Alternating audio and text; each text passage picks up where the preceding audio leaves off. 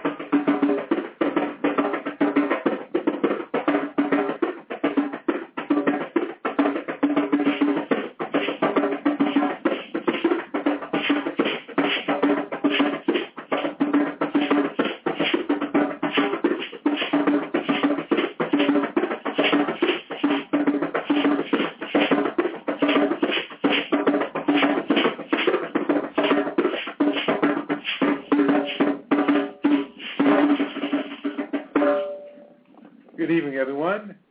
This is your host, Wesley Tahuti Gray, speaking to you live from New York City, Sunday evening, November the 10th, 2013. It's a pleasure again to have you join us, and I do give thanks to you for taking your evening to share with us every Sunday evening as we review books such as the one we're about to review this evening, of Water and the Spirit.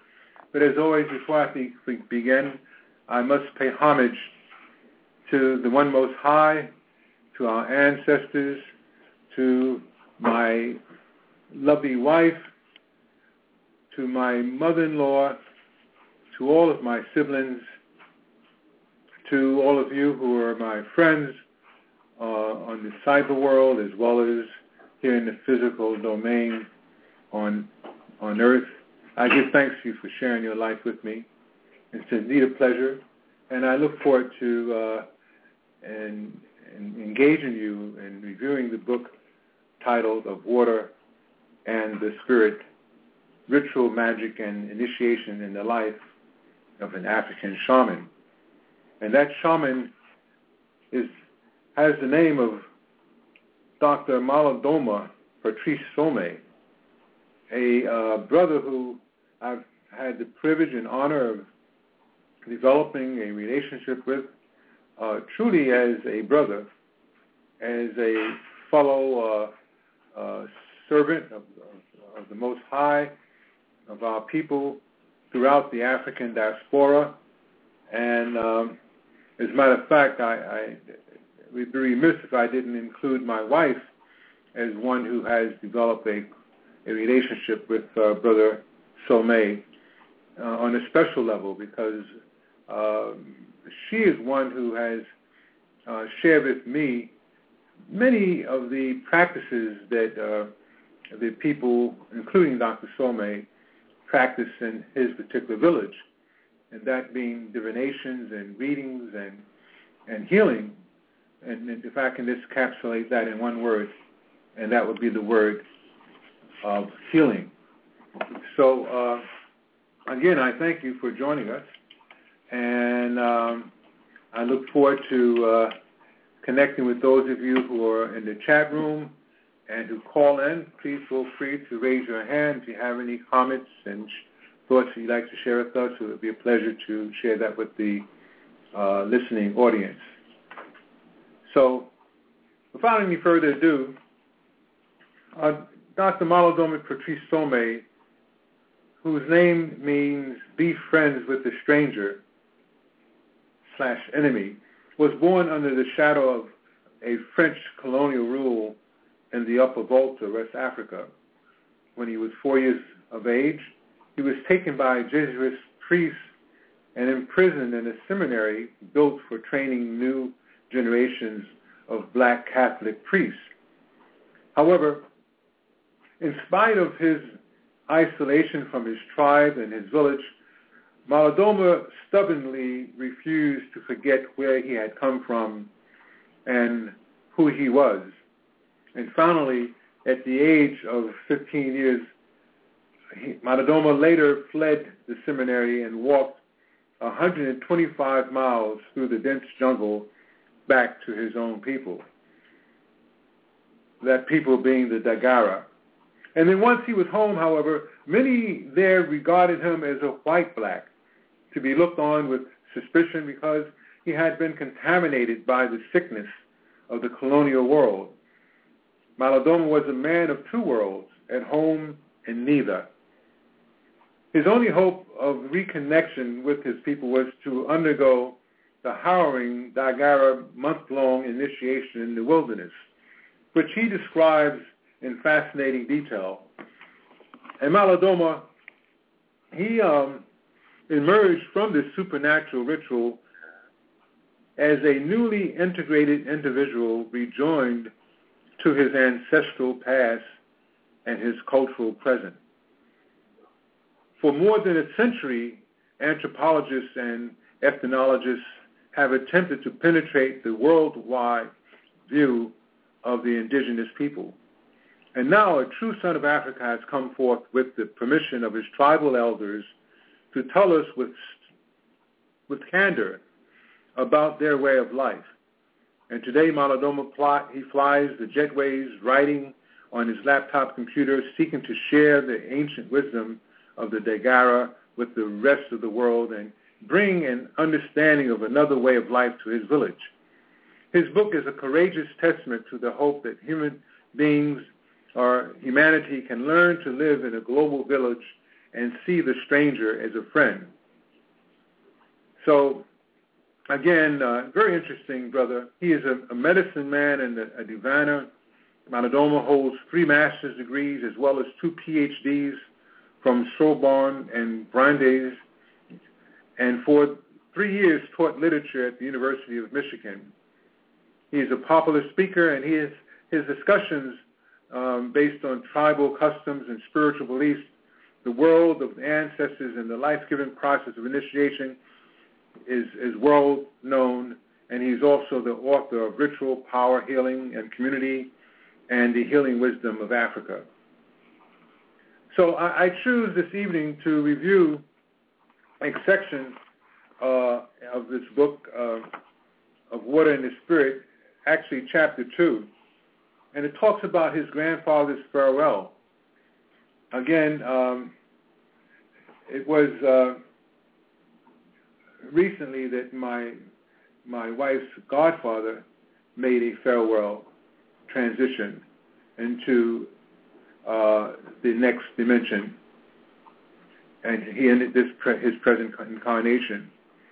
And I think that it behooves us to be aware of the fact that there is certain awareness coming from the African tradition, which many of us who are of African descent who live here in the United States, which is where I'm talking to you from now in New York City, we're not aware of the dynamics of the traditions, the African traditions. They go back thousands and thousands of years.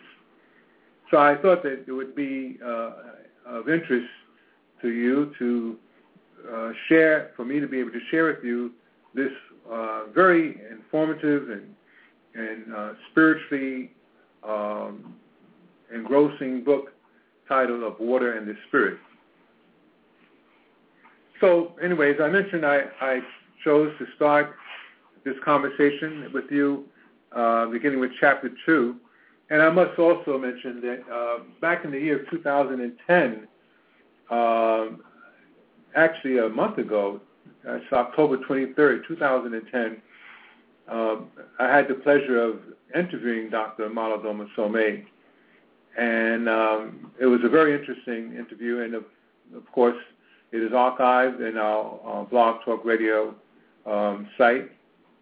So you just have to go to my archives at Grassroots Holistic Health, and that's the date of October 23rd, 2010. And you will, I'm sure, be very pleased and inspired and delighted to hear that interview. So Malidoma goes on to say that his grandfather died while he was still completing the 4th rainy season of his life. He was just 4 years of age.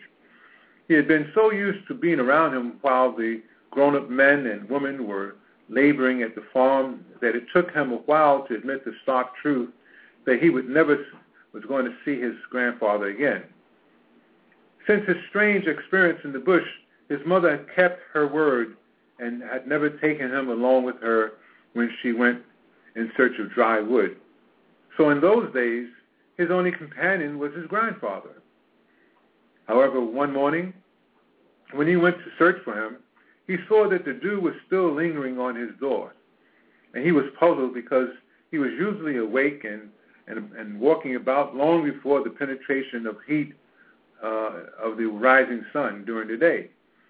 And earlier he had seen his father go into grandfather's room and stay there for a long time. And when he came back out, he had looked sad, staring straight in front of him. He walked into his mother's zangala and taking no notice of me at all, she just kept on with her way. And when he emerged, his hand was full of ash. Some he had poured in front of grandfather's door and some in front of his own door, making a straight line in front of each door. He then went outside the compound and dropped more ash in front of the main gate, making another straight line. And Malidoma says that he had been staring at him for the whole time that he was conducting this strange ritual. But when he went outside to try to talk to him, he jumped nervously onto his English bicycle and left without saying anything. And Malidoma goes on to say that he lost sight of his father as he rounded the corner of the house. And disappointed, Malidoma went back into the compound, wondering where to go. Nobody else was at home except him and his grandfather. First he thought I'd call him out, and then he says, I thought I would go into his room, but I thought better of both of those actions. Grandfather's sleeping room was also a spirit room. And he goes on to say that I had been told never to disturb him when he was cloistered there. And deciding to wait for a while, I went outside the compound. And then Malidoma goes on to say that his mullet fields formed a green carpet as far as he could see. In the middle of this carpet was the dark circle of the well that served as our water supply during the rainy season. Birds and chickens were very busy around it, and he could not see them because the mullet had hid them. But the crackling sounds that came from the general area suggested that there was a lot of them. Far to the left, two majestic green baobab trees made him think of all the stories grandfather had told him about them. He said that the witches of all sizes illuminated their branches at night, burning the leaves with milky fire that did not consume them. He also told me how the very same witches possessed the secret of separating their souls from their bodies at night and of turning their souls into light expanding to infinity. Now, I just want to pause here. We just celebrated, and when I say we, I use that word we parenthetically, that Halloween was celebrated a couple of weeks ago, actually a week ago, the 31st.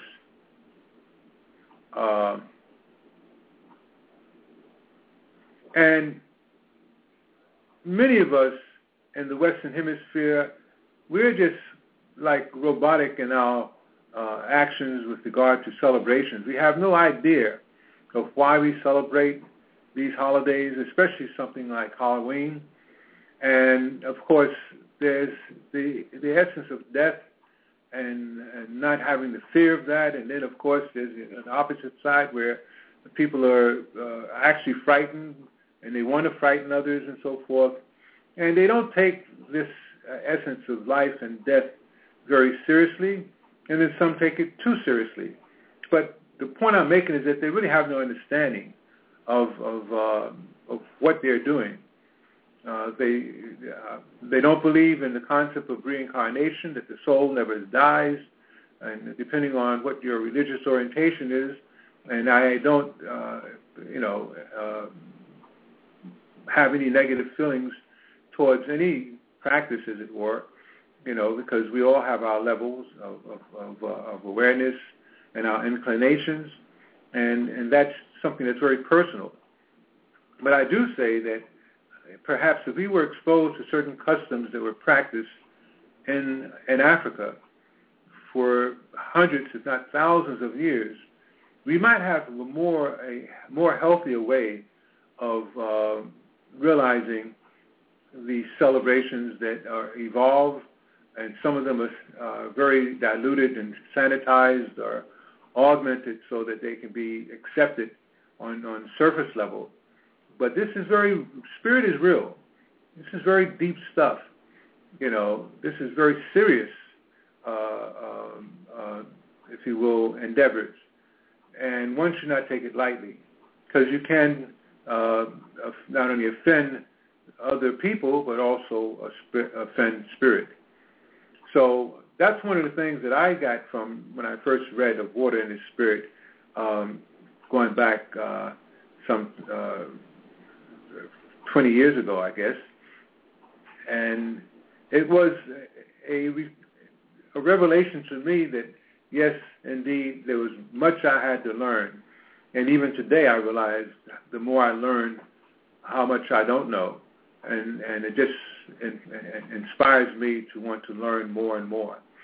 And I can't ever forget the fact that I've had the pleasure of actually sitting with Brother Malidoma, and to just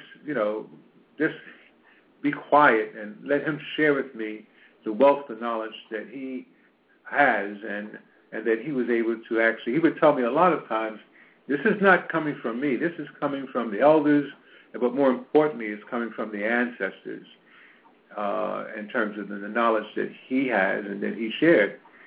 So if I can be as humble as he has showed me that he is, I would like to assume the position of being able to share with you, the listening audience, whatever it is that I could conjure up from these readings, such as of Water and the Spirit, and to dovetail my personal experience and hopefully strike a chord, a spiritual chord that will allow you to come up with revelations about your life journey and the experiences that you're having. So, Malidoma talks about his grandfather at the age of 4 and this experience of his father leaving his body and transitioning from that incarnation that he was experiencing at the time of his being a little boy. He goes on to state that, going back to the story, that he had, while thinking about all of the things that I shared earlier, that the witches possessed the secret of separating their souls from their bodies at night and of turning their souls into light expanding into infinity, that he had managed to get grandfather to promise that he would take him to see their fireworks from the roof of the house one night, but he never did. But while thinking all of this, he had unconsciously wandered over to the baobab tree and now stood in their deep shade, standing beside their gigantic trunks, beneath their enormous branches, heavy with gray fruits in the prime of their growth. He had suddenly felt very small, and he walked around their great trunks, searching carefully to see if he could find some remnants of the orgasmic rituals that the witches had indulged in the night before. He decided then to run back home, for he knew that grandfather would surely be up by this time. But he was disappointed to find that his door was still tightly closed, and he looked into the room and shared by himself and his mother and his siblings, and there was nobody there. And then he went over to his father's door and tried to open it, because at that time the father had a separate domain to sleep in and to live, separate from the family. Then returning to his grandfather's door, he contemplated it for a while and took a deep breath and knocked hesitantly and called, "Grandfather." And then he heard, "Come in." A faint voice replied, "I can't come out." So Malidoma, panting, he opened the door and walked up the two little stairs, then down another 2 stairs, and stood at grandfather's room. He could see nothing. It was like entering a cave or walking into the night. The room was so dark that he was sure that one could sleep forever in it. But apart from a tiny hole in the ceiling that framed tiny fragment of the immense firmament outside, everything else, including grandfather, was buried in the darkness. Then he heard, "Come over here, brother, and be careful not to step on my medicine," grandfather said in a faint, tumultuous voice. What have you been doing?" And Malidoma goes on to say, he hesitated a little before speaking, and he said, "Where are you, grandfather?" "Right here in front of you. Can't you see me?" And Malidoma states, reassured, that he crept towards the voice and sat down with his eyes touched the mud elevation that served as grandfather's bed. He was still stretched out upon it, millet straws serving as his mattress and burlap sack filled with sand as his pillow. He was dressed the same as he had always seen him, in his ancient bao. It took a while for his eyes to adjust to seeing in the dark, and grandfather had never taken me into his room before, and I was anxious to inspect his secret dwelling. Grandfather's room was in truth a magic workplace, so unfamiliar it did not even seem that I was still in our family compound. Each wall held a row of containers of various sorts, and most were clay pots, but others were just battered old cans and bottles. Each one seemed to contain something. From the ceiling hung dozens of gourds, some almost all the same size, were lined up perfectly against each wall, and bigger gourds formed a circle around the center of the ceiling. Another circle of gourds formed a smaller ring around the tiny opening in the roof, and the arrangement of these clay pots, tin cans, and gourds seemed to fit together somehow in an intricate and interrelated pattern. They were the work of someone who knew perfectly well what he was up to. A rope coming through the opening in the ceiling was tied to each gourd, and all the gourds were tied together in a complex design that finally terminated in grandfather's bed. The artistry of this was amazing. "Have you been into this room before?" grandfather asked, drawing my attention back to him. He had been watching me without saying anything, all the while looking around. Malidoma, surprised, he protests, "But you never let me in." "That's right. As long as my departure was not yet decreed, I could not allow you in here until you reached the age of initiation." In the dim light, I could see him looking at me with eyes full of tenderness. I could think of nothing to say. And then he continued, "Soon I will go. But before I go, I must tell you the message of your ancestors." Grandfather put on a grave face and gazed up at the ceiling as his eyes were fastened on the beyond. And then his grandfather says, "Malidoma, you're not yet prepared to hear what I'm about to tell you, but perhaps it is better that you are not prepared. Don't stop me while I talk. I will not speak out of my own thoughts, nor is what I'm telling you just a story. It is a set of things about you that you must keep in mind as you grow up. The spirit behind the things you see in this room is using me to talk to you now. It has no mouth, but I have one, and we are friends. You understand? If you do not understand, do not worry. It does not matter right now, but later, when you're older, somebody will remind you of what I said today." And Malidoma goes on to say, grandfather was right. "When I became older and was ready to hear, Gusyo, one of the elders of his tribe, helped me to remember. So what I tell you now flows from the remembering brought about by Gusyo, who understood the painful uniqueness of my destiny and hoped to help me to fulfill it rather than after I become an initiated man. Every word my grandfather said that day was said slowly, Every sentence was given an interminable time of utterance. Every sentence was followed by a long silence, grave and filled with meaning. It seemed as if grandfather had suddenly ceased to be human. He was disconnected from his voice, as if somebody else next to him was speaking through him. I could feel the presence of that spirit being below the sand pillow upon which rested grandfather's head. Malidoma, his grandfather says, the sweat of one person has significance only when it serves everybody. You have been designated to follow the white man so that you may serve the eye of the compound, the ear of your many brothers and the mouth of your tribe. Remember my words. You came from the water, which is in our tradition is the symbol of peace and reconciliation. This water has a direction in our mythology, the north, the direction that you face each time you stand in the place where the sun rises on your right.